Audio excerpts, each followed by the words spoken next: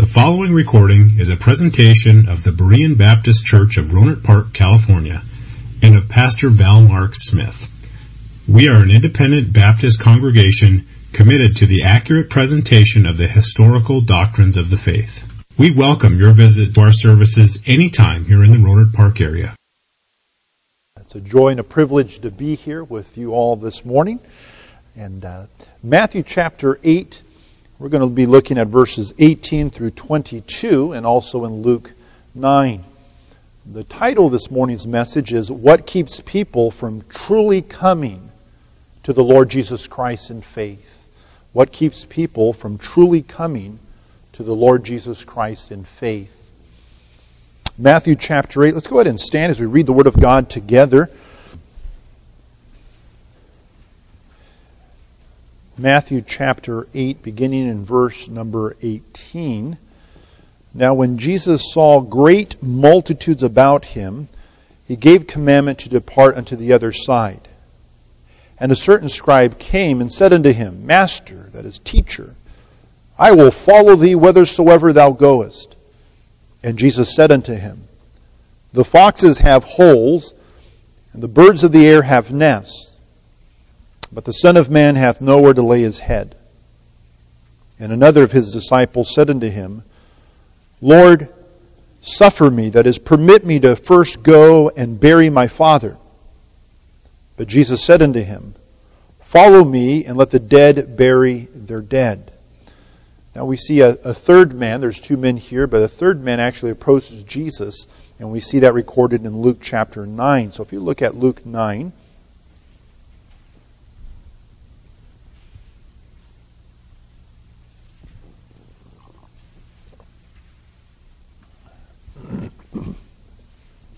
Luke chapter 9, towards the end of the chapter, verses 61 and 62, we see two men who come to Jesus saying, We're going to follow you, Lord. And then our Lord makes some statements, and as far as we know, they bail out, and they take off, they don't follow the Lord. Now there's a third man that comes and says he will follow the Lord as well. Luke 9:61. And another also said, Lord, I will follow thee, but let me first go bid them farewell, which are at home at my house. And Jesus said unto him, No man, having put his hand to the plow and looking back, is fit for the kingdom of God. Let's bow in a word of prayer as we look at our text this morning. Father in heaven, we are grateful to come before you in this time of worship, to worship you in song, as we sing and as we pray, and as we listen to your word, both read and taught this morning. Lord, we do ask that you would open the hearts and minds of everyone who is gathered here in this church building to hear the preaching of your word, that you would have your will and way in our lives. Help us, help true believers, Lord, to be strengthened in their commitment to the Lord Jesus Christ. And also pray for those who are not true believers, those who have not come to a genuine repentance towards God and a saving faith in the Lord Jesus Christ.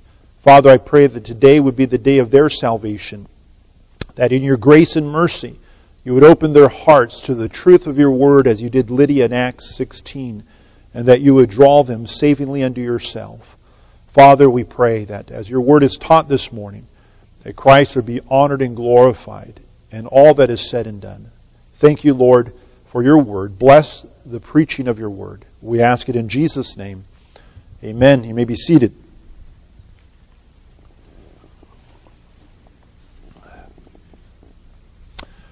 Around 19 years ago, and my home church was in Bakersfield, California, I remember a situation we had when we were out and we were on a Saturday door knocking, going door to door, giving out gospel tracts, inviting people to church. We ran in this apartment complex. My wife and I ran into a young man, and we began to talk to him about the Lord, and it was kind of an unusual situation because he was so interested in the Bible. And we began to talk to him about church, and he said he was interested in coming and visiting. We talked to him about the Lord and what the Bible says about salvation. He began to be very agreeable, and that's kind of a rare thing when you go out there and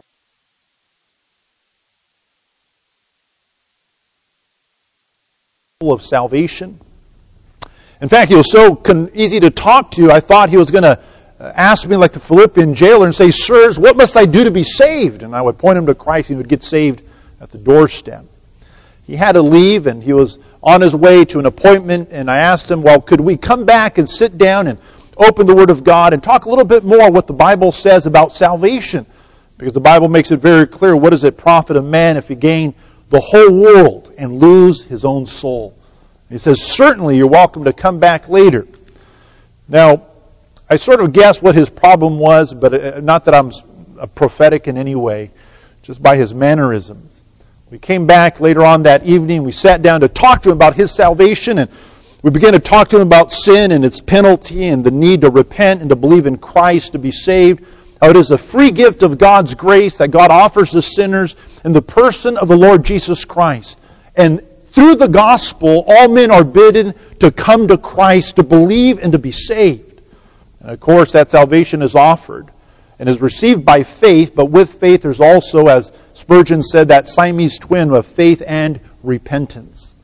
As we begin to deal with the issue of repentance of sin and what it meant to genuinely follow Christ as a Christian, you begin to have second thoughts about this issue of believing in Christ and following the Lord. He says, I have a little problem. And I said, well, what's your little problem? He goes, well, and this is around 19 years ago. He said, well, the problem is, said this young man, is that I want to live with a man the way you live with your wife. I love him the same way you love your wife.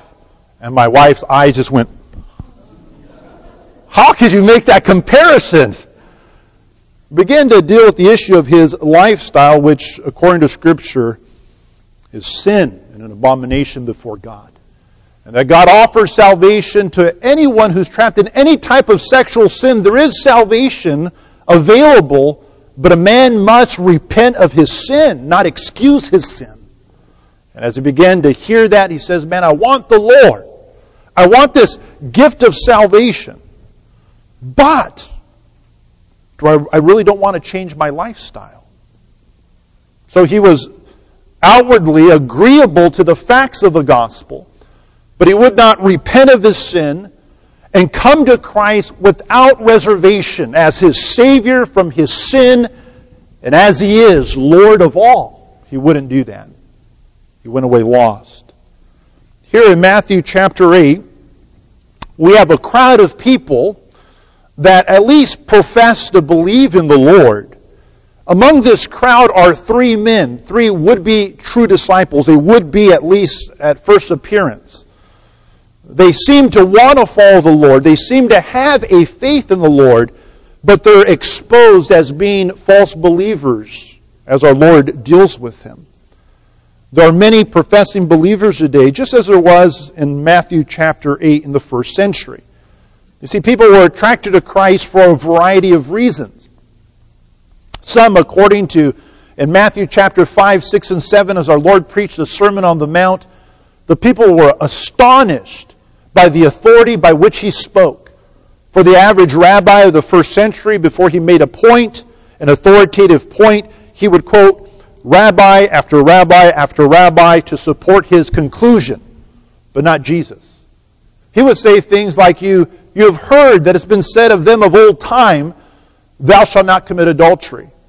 But I say unto you, that whosoever looketh after a woman to lust after her, committeth adultery with her already in his heart. He wouldn't quote from a rabbi, he would say, but I say it with the authority of God himself.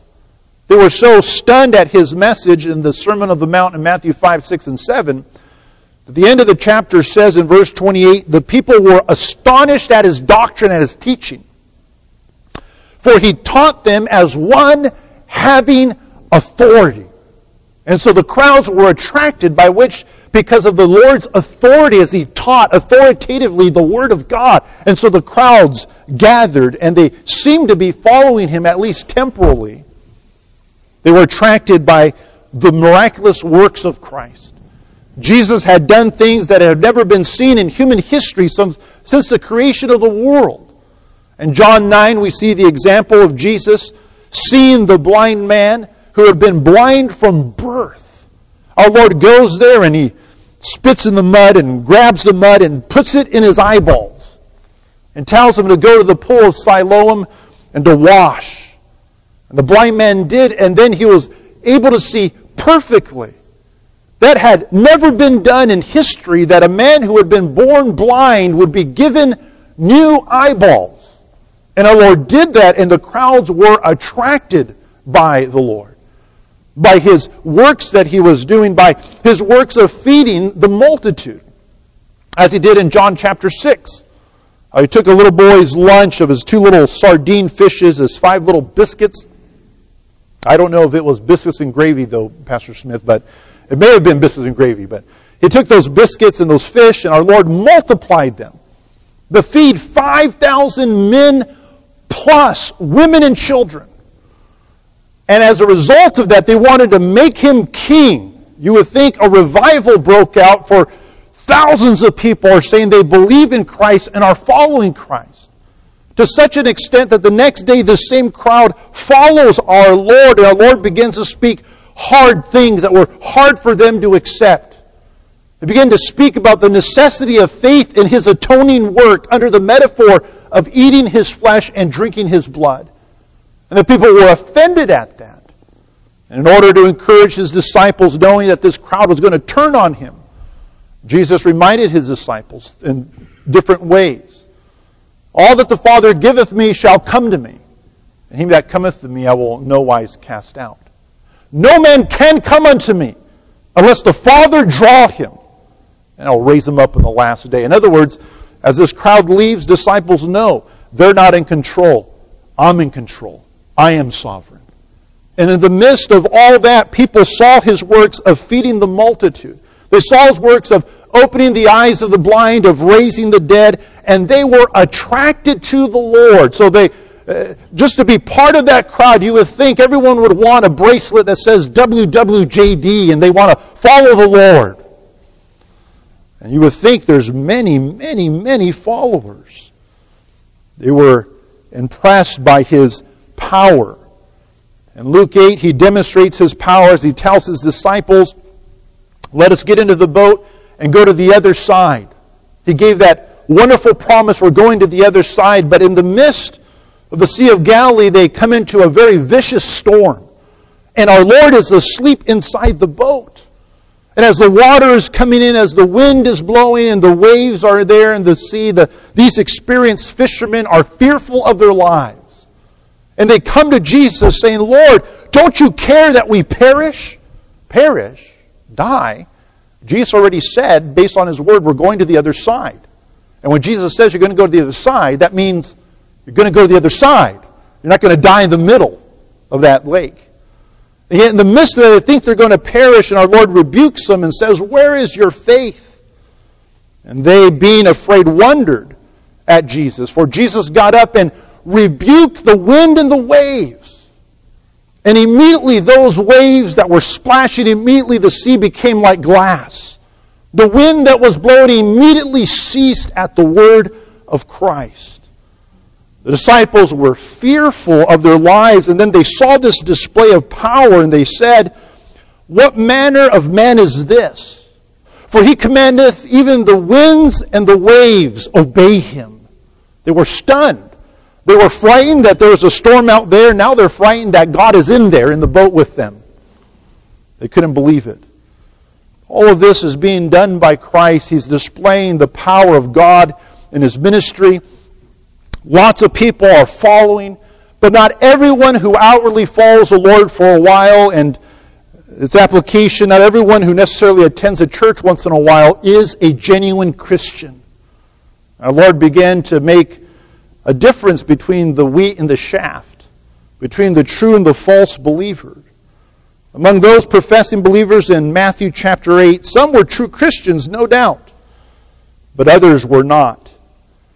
And we meet 3 men in our text. They're part of this crowd that has been oohed and awed by Christ, and they seem to say they're followers, and they're going to follow Jesus until Jesus makes these statements, and as far as we know, they turn tail and they leave the Lord.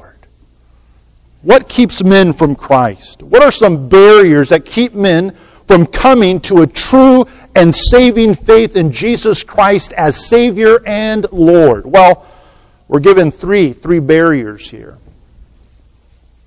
The first thing I want you to note here in Matthew chapter 8, verses 18 through 22. What keeps men from Christ, number one, is we can say personal comfort or living a life of ease. Living a life of ease. Verse 18.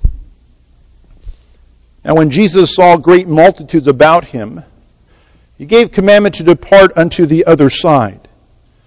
And a certain scribe came and said unto him, Master, I will follow thee whithersoever thou goest. As our Lord is getting into a boat to go to the other side, among the multitudes, 3 men approached Jesus. And the disciples are excited because these men seem to be so dedicated to the Lord that they want to follow him more intimately and closely. The Bible tells us that the first man is a certain scribe. And he says to the Lord, Master, meaning teacher, I will follow thee whithersoever thou goest. Wherever you go, I'm going to follow you, said this scribe. Now the scribes were authorities in Jewish law. They were closely associated with the Pharisees in the first century. They were highly educated and highly respected in Jewish society. So if a man was a scribe, people would look up to him. This is an educated man. This is a man who knows the Bible. He is a holy man in many ways. And this man, this scribe who is a teacher of the Bible, he is now coming publicly and calling Jesus his teacher. Now, scribes were teachers, but rarely would they call someone else their teacher. And yet we have this scribe coming, and as he approaches the Lord, he says, Teacher, I will follow thee whithersoever thou goest. And I could imagine that the disciples of our Lord are excited. Wow! This scribe who's a teacher is calling Jesus teacher. Man, this guy must be a true believer. He's outwardly saying the right things.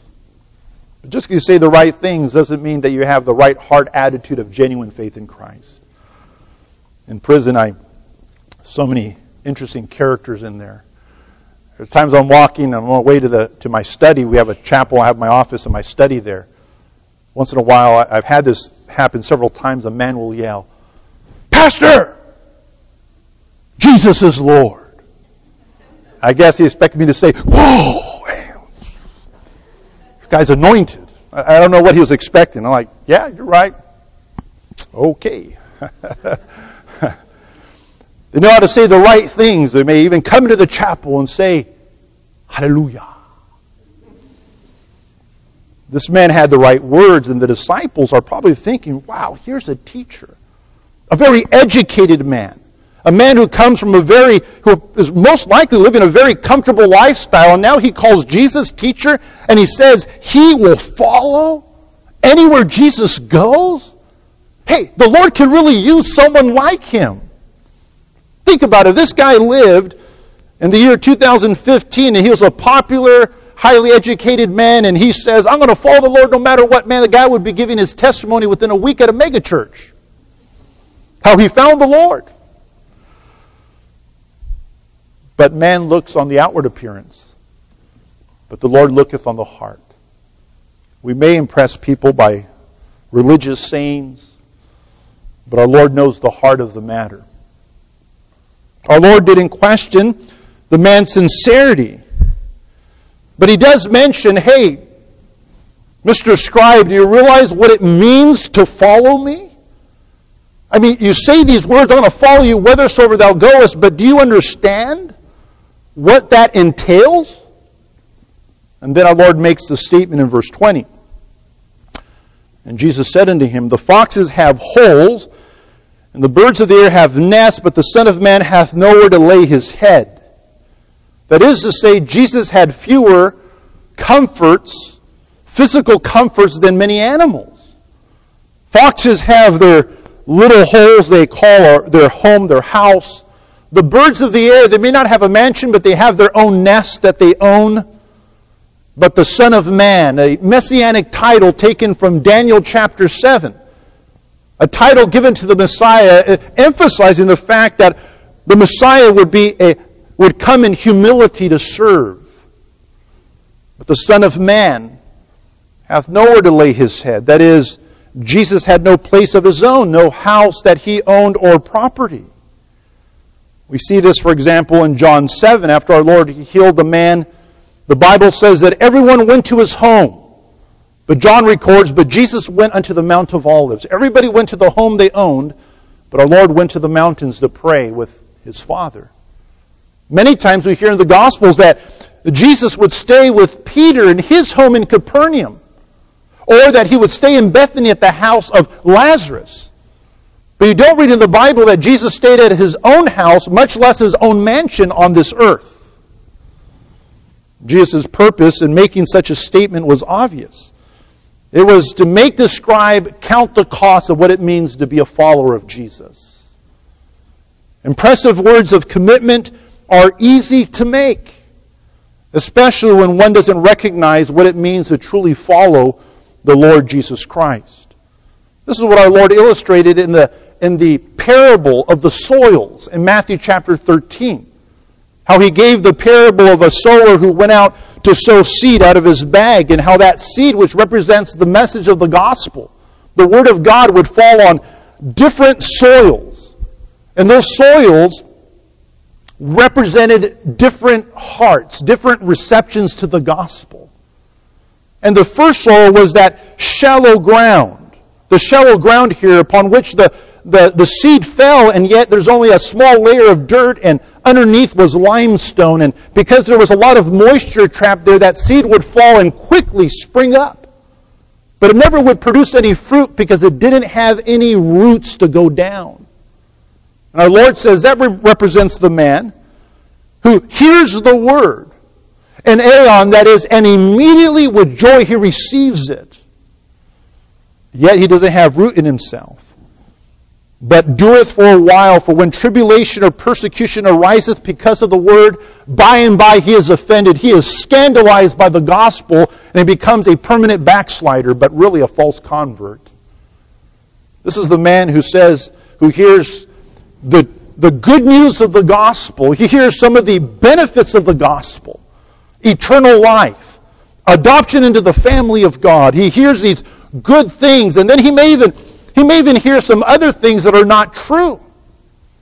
He may be hearing the lie that if you become a Christian, you can have your best life now, and be a millionaire, and be healthy and wealthy, and boy, God will be on your side, and He'll be like a motivational life coach.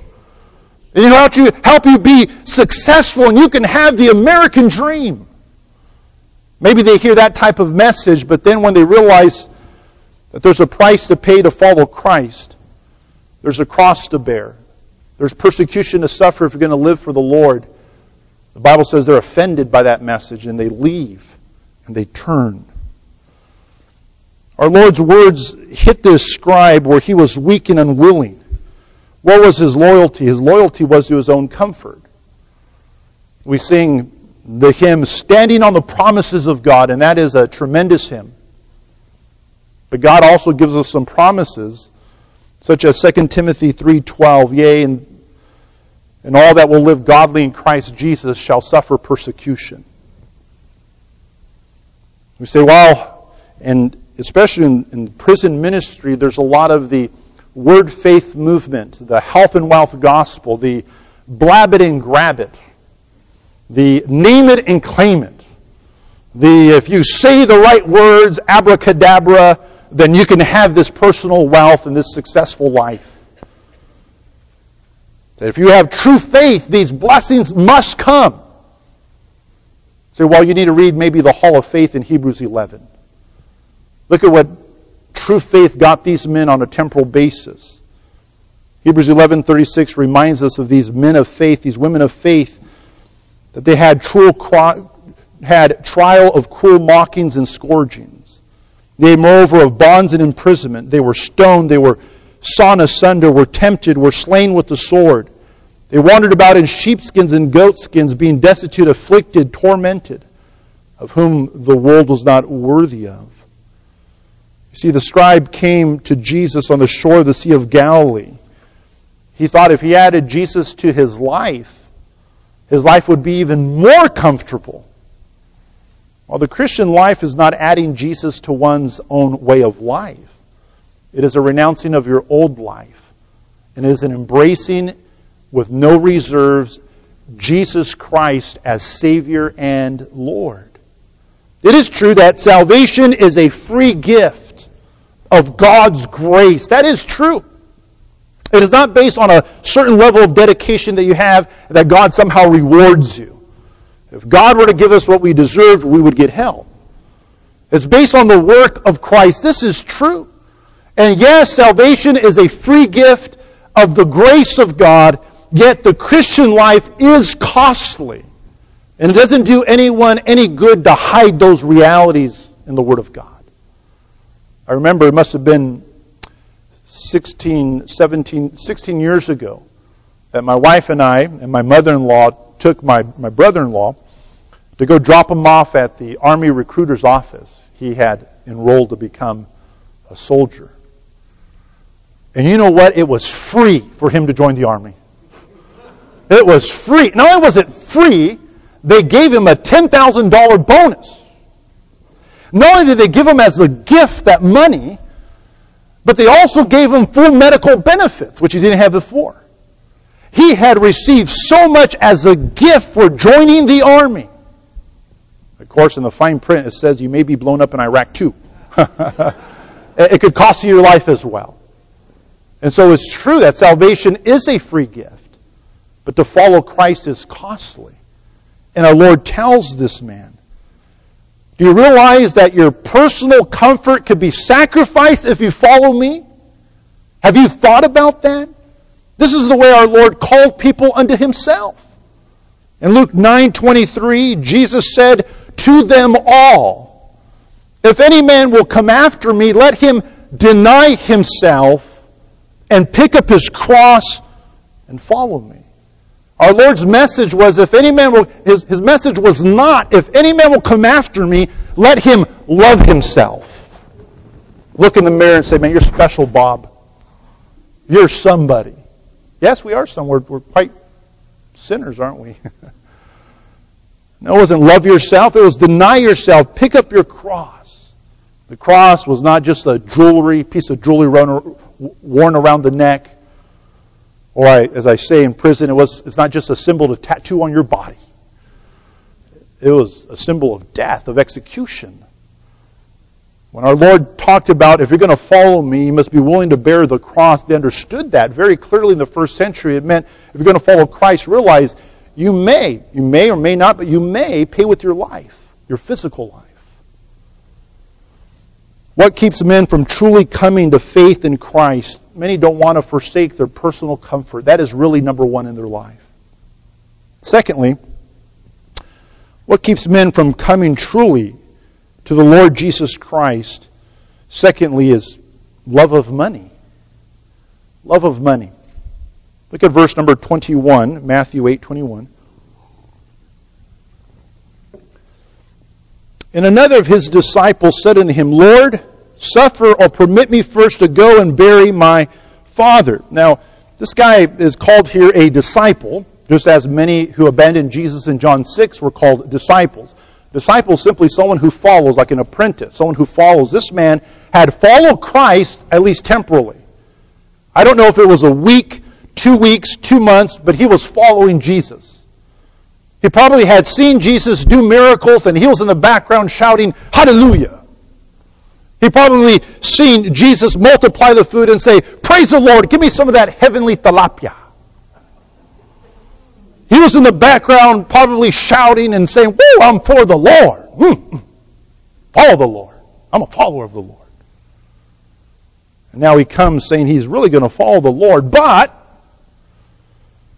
Lord, suffer, permit me first to go and bury my father.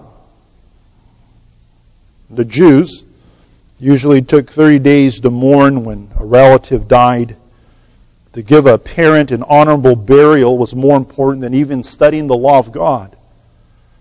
But I don't think this is the issue here. The man's asking for permission to bury his father didn't mean that his dad was dead. It was a Near Eastern figure of speech. He's telling our Lord, I will follow you. Sign me up. I'm one of your Christian soldiers. Onward, Christian soldiers. Sign me up. I'm going to follow you when my dad dies. His dad could die in a week, a month, 4 years, 40, 50 years. But his father has a business. He has an inheritance to give him money. And what he's saying is, Lord, I will follow you, but money's important. God wants you to be happy. I got to have my money first. And after I have my money and I'm financially set, then I'm going to follow you then, Lord. I'm going to follow you then. What was he saying? I'll follow Jesus, but he will not be number one. Money's number one. I'm going to pursue my dreams. It's all about money. If I have time for the Lord, then maybe I'll give him second, third, or fourth place in my life. This superficial disciple did not want to risk losing his inheritance by committing himself fully to the Lord. Jesus therefore said unto him, Follow me, and let the dead bury their dead. Another figure of speech here. Our Lord is saying, let those who are spiritually dead care and live for the things of this world. Let the person who is spiritually dead, let him live for money. Let him bow before the dollar. Let him worship gold instead of God. Let the spiritually dead have those priorities. But if you're my disciple, follow me. That should be number one. Follow me. In Luke 9:60, Jesus said, let the dead bury their dead, but go thou and preach the kingdom of God. In other words, your priority is not money. As a disciple, your priority is Christ and His gospel. What's most important is not that you have a 5-bedroom house and a 4-car garage or a 4-wagon garage, if it would be in the first century. But that you follow Christ and make much of the gospel. That is your responsibility as my disciple. Make much of the gospel and proclaim the gospel. Let the lost world worship money. Let them put money number one, but not you if you're a disciple. I'm to be first. I'm to be your Lord. It is not that any amount of self-denial or sacrifice can earn a man's salvation. A man cannot earn it. But anything that is held more dearly than Christ is a barrier to coming to faith in Christ. Jesus will not be number 2 or number 3 on your list of idols. Even an American idol. How's that? He will not be 3rd or 4th. He's Lord, and He must be embraced as such. Our Lord made it clear in Luke 16:13. No man can serve 2 masters. For either he will hate the one and love the other, or else he will hold to the one and despise the other. You cannot serve both God and mammon riches. Now, when we think no man can serve 2 masters, you think, well, my cousin Jill, she works for Walmart and Burger King. Well, we're not talking about employment in America. We're talking slave language here. A man who was a slave could only have one ultimate master. He can't have 2 masters. One slave, one master per slave. A man could either be a slave of God or his real God. He is a slave to money, but you can't have both as your masters. Our Lord made it clear. Paul, in writing to Timothy in 1 Timothy 6:8 says, with food and raiment, let us therewith be content. But they that will be rich fall into temptation and a snare, and to many foolish and hurtful lusts, which drown men in destruction and perdition. For the love of money is the root of all evil. Destruction and perdition. Those who love money will destroy themselves both physically and eternally if that is their God. So this is quite contrary to the American dream now. Well, this is the Bible's message. And it contradicted the mentality of the first century that the Messiah is coming. He's going to fulfill all our physical desires, take care of all of our job problems. Our Lord calls them to put Him first instead of their love for money. What keeps men from Christ? A love of ease, a love of money. There's a third thing here in Luke 9. If you turn to Luke chapter 9. What keeps men from coming to a true faith in the Lord Jesus Christ? Thirdly, it can be a person's family. As crazy as that sounds, it could be a person's family.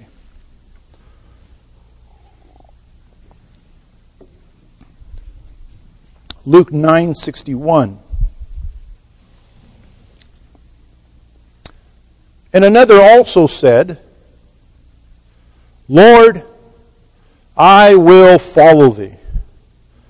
But, another one of those buts, but let me first go bid them farewell which are at home at my house. And Jesus said unto him, No man having put his hand to the plow and looking back is fit for the kingdom of God. Now, there's nothing wrong with having a farewell party, a farewell barbecue as you're getting ready to go to full-time ministry somewhere else, and you get together with your family, and you have a barbecue, and you have carne asada on there with a little bit of chile there, and there's nothing wrong with that. Nothing wrong with it. Our Lord is not saying it's wrong to have a farewell barbecue with your family. But you see, I remind you again, as in John chapter 2, our Lord knows what is in every man. He knows not only what you say, but why you say what you say. Now I don't. I don't see anyone's heart. But the Lord does. He sees people's motivation for what they say. Jesus knew the man's heart and his motivation. He was loyal to and had in the position of number one in his life, his family. It was about his family being number one. Certainly God wants us to love our family. The fifth commandment is honor your father and mother. God commands us to honor our parents, to love them, and as you live under their roof, regardless whether you're 21 or 18, if you live under the roof, you're to obey your mom and dad. God commands it. But though the Lord commands those things, you're not to worship family. Family cannot be number one. I think I understand that better, the passage better, not only through study of the Word, but study of culture. In our church, we have a large family that is Middle Eastern. Though they are not Jewish, they're related. And in their family, it's very tight. Very tight. You work and you help first, your family. In fact, it's so patriarchal. I remember before the great-grandfather passed away, he had the final say when it came to marriage. So here's little George is going to get married to little Susie. Little George would come and talk to great-grandfather and say, I want to marry Susie. He would talk to them, and then he gives approval or disapproval. He had the final say. I mean, family was big time. Family is big. I mean, it's so important to get the approval of your family. Very strong-knit, very big in loyalty. You do not do that because a family won't approve. Family is everything. And is that Middle Eastern culture in which our Lord spoke these words, not in an individualistic American society where everybody's on their own. It's in a society where family is everything. That our Lord makes it clear, I must be above your family. Do you know that's what it means to be my disciple? That your loyalty to me is going to be above your family. Do you know that? Jesus made it clear that commitment to Him is total and unreserved, or it's not true commitment. In Matthew 10:34, our Lord said, Think not that I have come to send peace on earth. I came not to send peace, but a sword. I have come to set a man at variance against his father, and the daughter against her mother, and the daughter-in-law against her mother-in-law. And a man's foes shall be they of his own household. He that loveth father or mother more than me is not worthy of me. And he that loveth son or daughter more than me is not worthy of me. In other words, when you come to Christ, you come with no strings attached. In prison, I would remind the men, when you go to court, you often want to strike a deal with the DA, the district attorney. Isn't that right? They shake their heads, yes, we want a good deal. We strike up a deal. We make a bargain with the district attorney for we can lessen our time. Okay. But when you come to Christ, you make no deal with Him. He's not the DA. You have nothing that Christ needs. And He has everything you need. You come to Christ, if you come in true faith, with no strings attached, no bargains made. I will come to Jesus and truly believe in Him and become a Christian, but can I live this way? I'll come to the Lord, but does that mean I have to change this? There is no buts about it. You come with no strings attached to Christ for who He is, a Savior from sin, and He is Lord. Coming to Jesus is coming to Christ on His terms, not our terms. We don't set the terms, He does. I remember the church that my wife and I got married in over 20 years ago. We were Sunday school teachers there in church, and there was a young lady, and I believe her name was Julie. She seemed young lady, she seemed to be extra sad one Sunday. Come to find out that her family disinherited her. They totally rejected her because she was Jewish and she had embraced Jesus Christ as her Messiah. She understood, as she heard the gospel, if she will come to Christ and embrace Christ as her Savior and Lord, as her Messiah, her family would reject her. To take Christ means to turn on family. To turn on Christ, then you can remain within your family.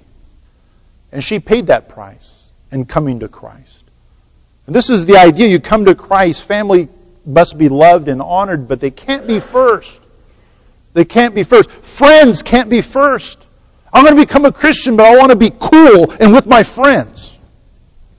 No, friends can't be first. Christ must be first. Christ must be first. Let's pray. Father in heaven, we thank You for the challenge of Your Word. As we looked at these barriers of what keeps people from truly coming to the Lord Jesus Christ. Father, I pray for those that are true believers that You would help us, O God.